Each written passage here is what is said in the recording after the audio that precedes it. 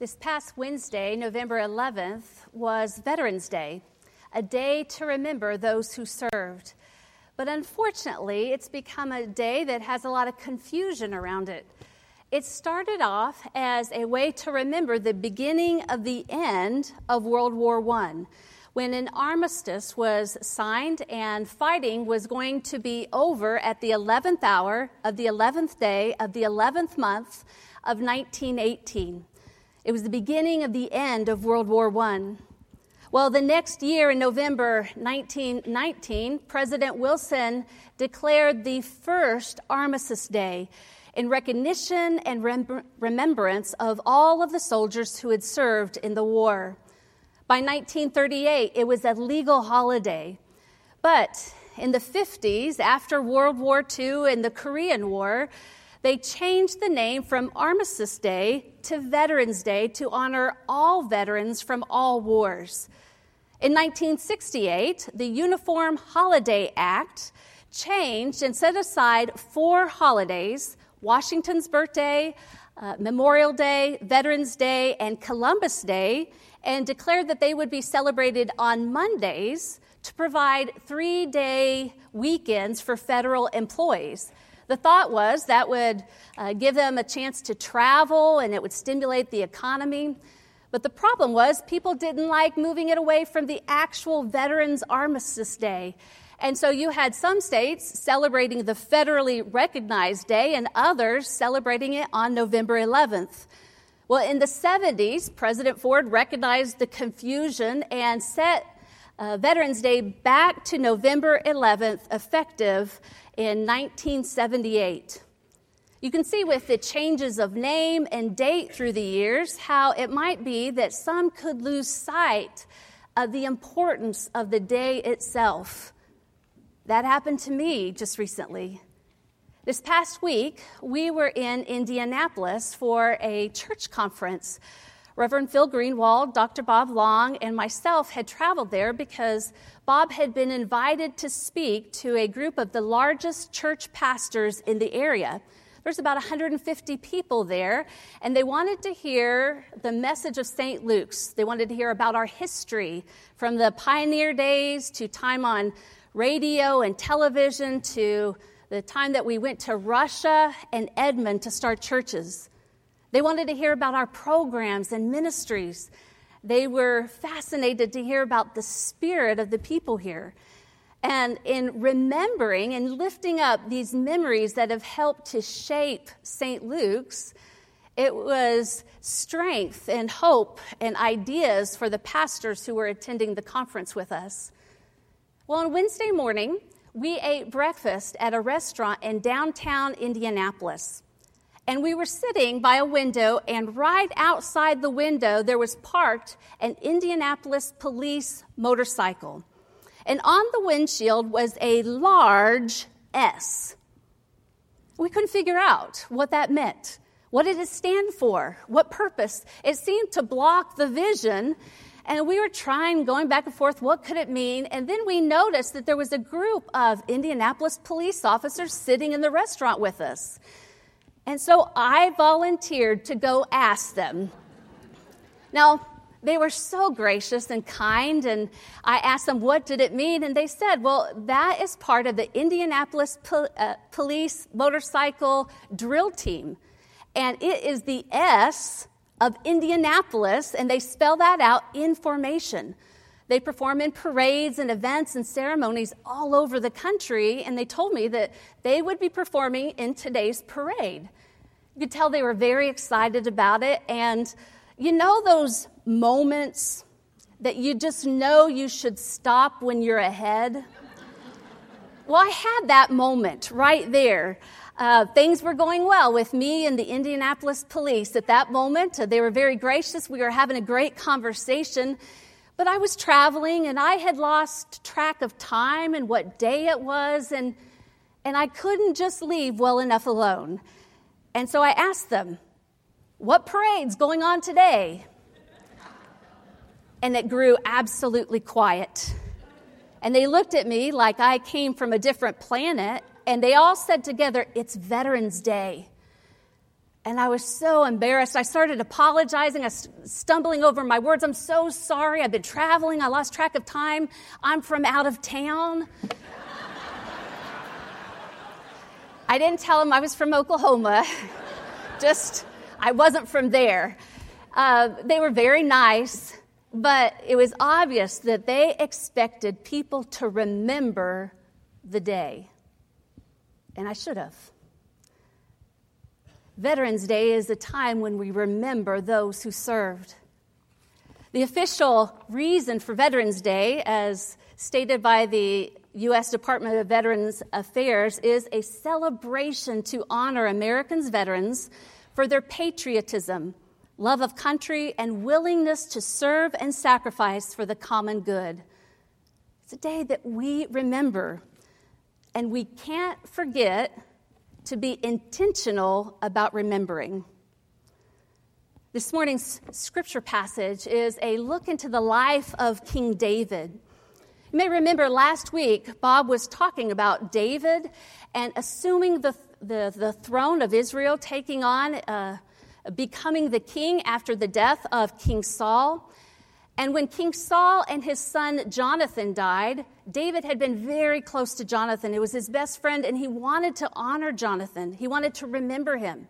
And so he cries out, "Is there not anyone left in the household of Saul to whom I can show kindness?" He wanted to remember his friendship with Jonathan. Well, today you have King David going out into battle. The Philistines have occupied his hometown of Bethlehem. They've taken it over. And he and his men, the soldiers, are kind of in a stronghold in a cave nearby. And he's looking out into Bethlehem and he cries out, he's speaking out loud, "Oh, how I wish I could drink from the well in Bethlehem." Now, I think that it's very likely he was physically thirsty. In the midst of war, resources are costly and hard to come by. If they're holed up in a cave, it's probably hard to come and go without revealing your position. So I imagine he was physically feeling the effects of thirst, and he longed for water. But I also think something more. He was longing for peace in his hometown. He was thirsting to go and drink from the well there by the gate, because that meant he could enter freely into his hometown, that peace was present. Well, the men serving with him heard his cry, and they went back to Bethlehem. They went past the enemies, and they were able to obtain the water, and they brought it back to David, who promptly poured it out. Now, that troubled me for a long time when I was reading this passage. I can't imagine being one of the men that you risk your life to go get him some water, you bring it back, and he pours it out right in front of me. He doesn't even drink it. But of course, something more profound is going on here.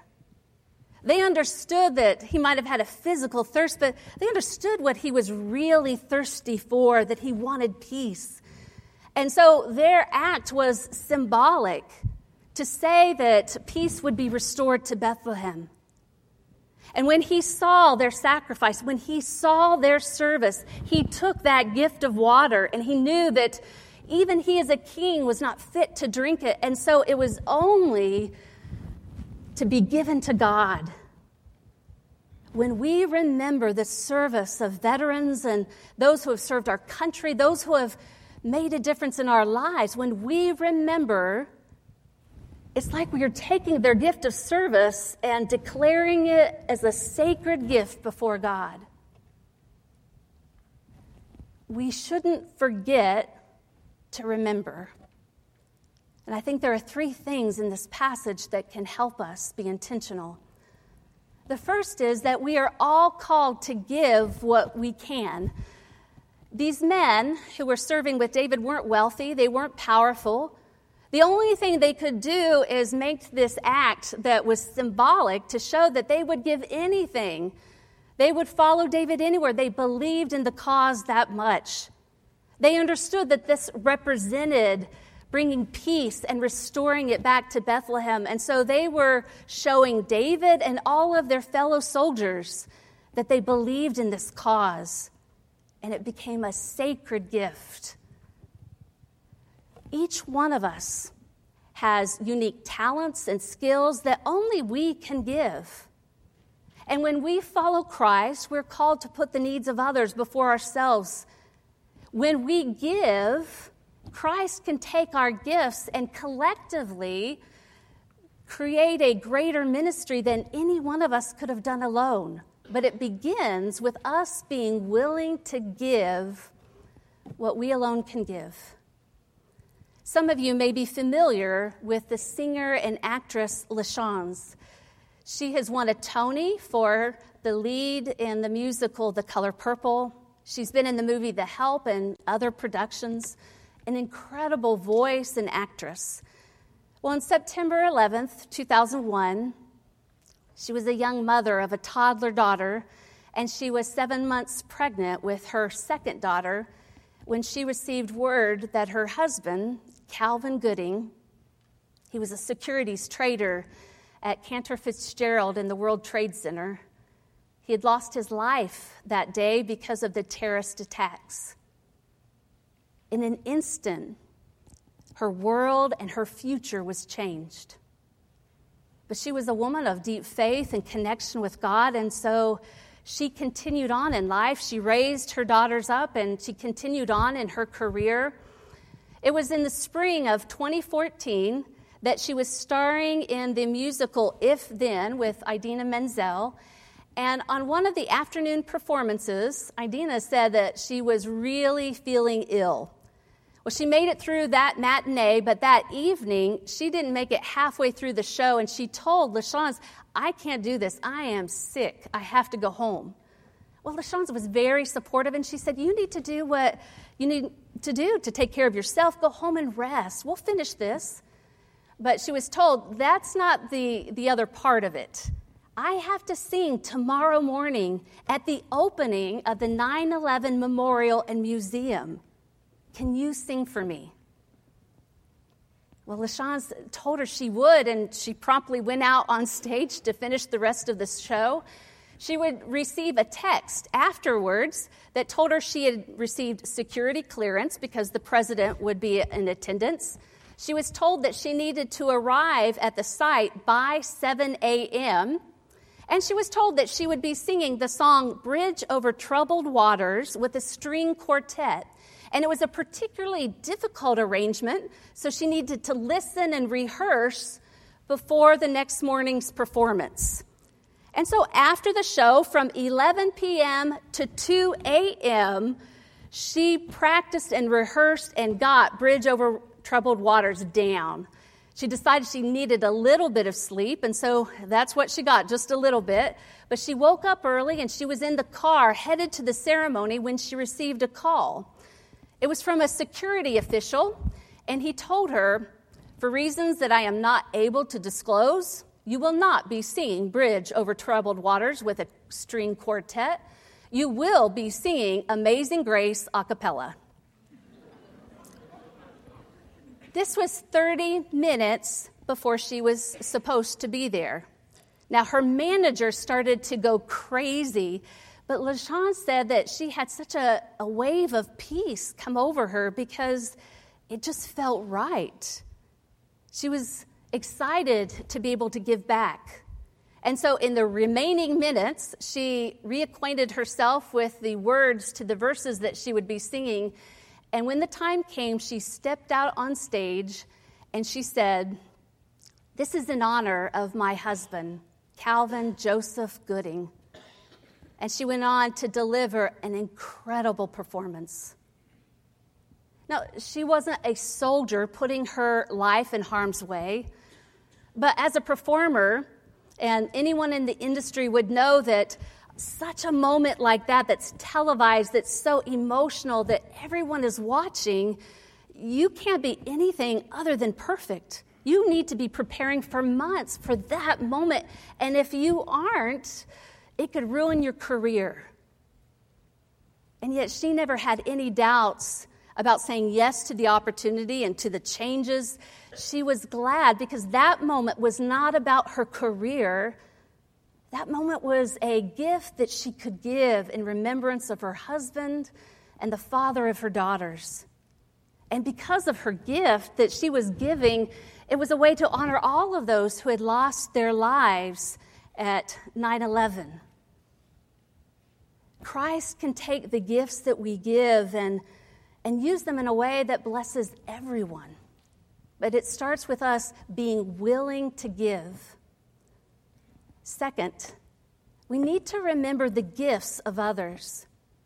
When the soldiers brought this gift of water back to David, he understood that it was not just something for him to consume by himself.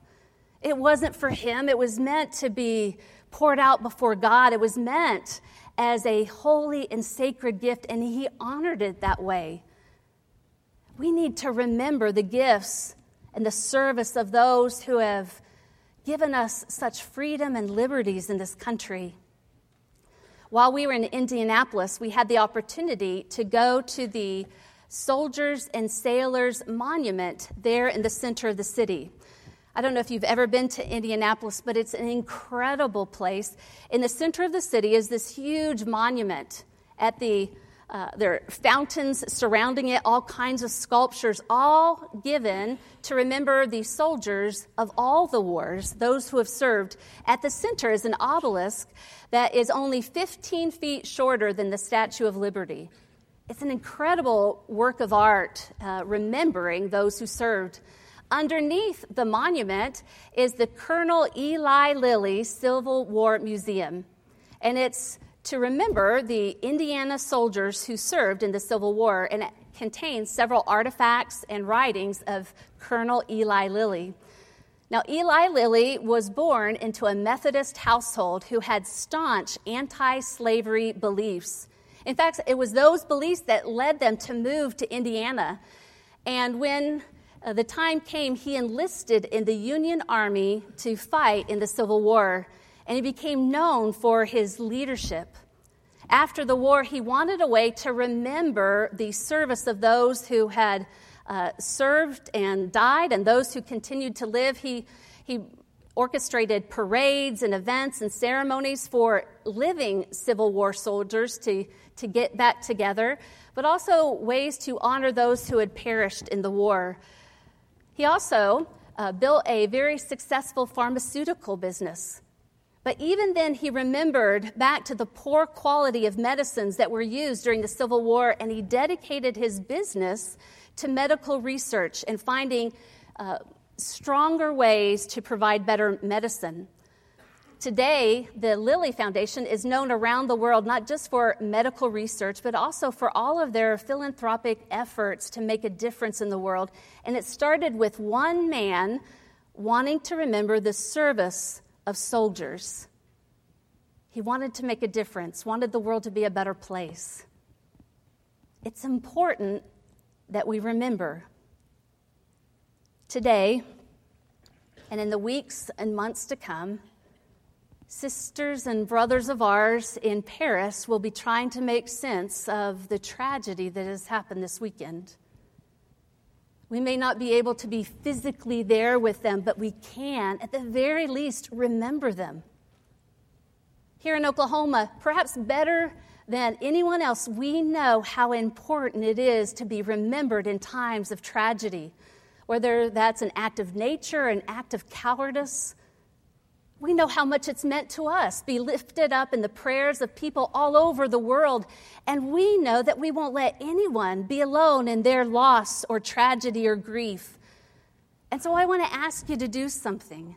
I want to ask you to create a monument. A monument is just a reminder, a visual cue to remember. And so somehow create a way to remember the people of Paris and those around the world who have lost so much because of terrorism. Maybe it's a note on your refrigerator or something written on your bathroom mirror or in your daily planner, but create something that reminds you, that's a visual cue to remember. And then pray for them. Pray for their healing. Pray for their recovery and rebuilding of their city. And more than anything, pray for peace, because all the world needs it. It's not just the right thing to do. When we intentionally remember, it makes for a better world. It makes a difference. And third, the very best way that we can remember is by living in a new way. For David to receive that gift of water, he knew that it wasn't just meant for him to consume. It was a gift so sacred that he had to pour it out before God. We have received the gift of freedom. And it's not just for us to hold on to and consume. It's a gift so sacred that we're called to pour it out that all can enjoy it.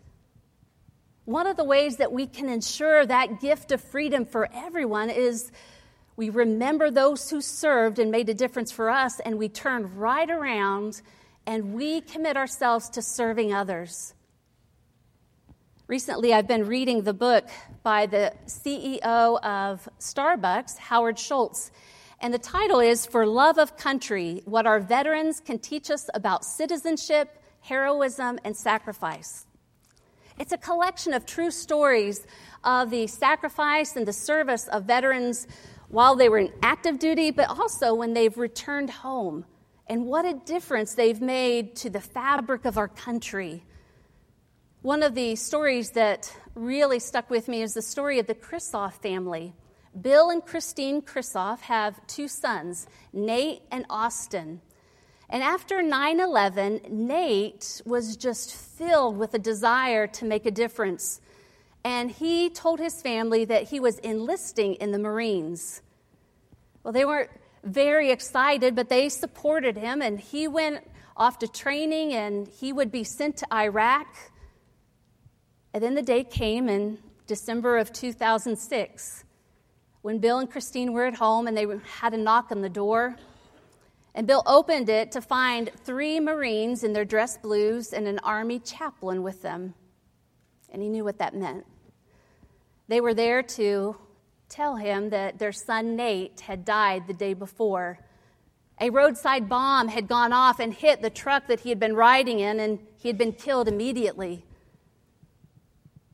Well, for the loss of their son, their youngest son, Austin, had chosen to follow in his older brother's footsteps, and he was now going into the Marines.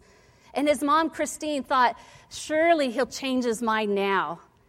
And yet he was even more committed to go into service and honor his brother. They held the memorial service for Nate at Christmas time. And Bill just began reflecting back. He had never been excited about Nate going into the military. They weren't one of those military families where someone from every generation was part of military service. Nate just decided this, and he was the first one, and he did it out of a desire to serve and make a difference after 9/11. And then it affected his brother, and his brother went into service. Bill was an orthopedic surgeon, and truth be told, he had always wanted his boys to go into medicine or business. But the day came in 2004 when they saw Nate march across the fields at Quantico, and they were filled with pride and support for their son. But they knew that war in Iraq was going on, and they were understandably nervous about that. He was shipped off to Iraq about the time that his brother, Austin, was in officers' training. And one of the men in Nate's battalion was killed, and he wrote back to his younger brother in words that were almost prophetic to his own situation. He sent a picture of the soldier who had been killed, and he wrote these words, "Never forget that all the trials and training you go through, it's not about you. America's sons and daughters are entrusted to your care. You owe them your discipline, your courage, and your judgment. Keep this picture with you as a reminder of what this is all about, because when you hear the final roll call, a lone bugle playing taps, and the bagpipes wailing, we better have done everything short of the hand of God to accomplish the mission and bring Marines home. It is a sacrifice he and many others like him have made fighting for each other.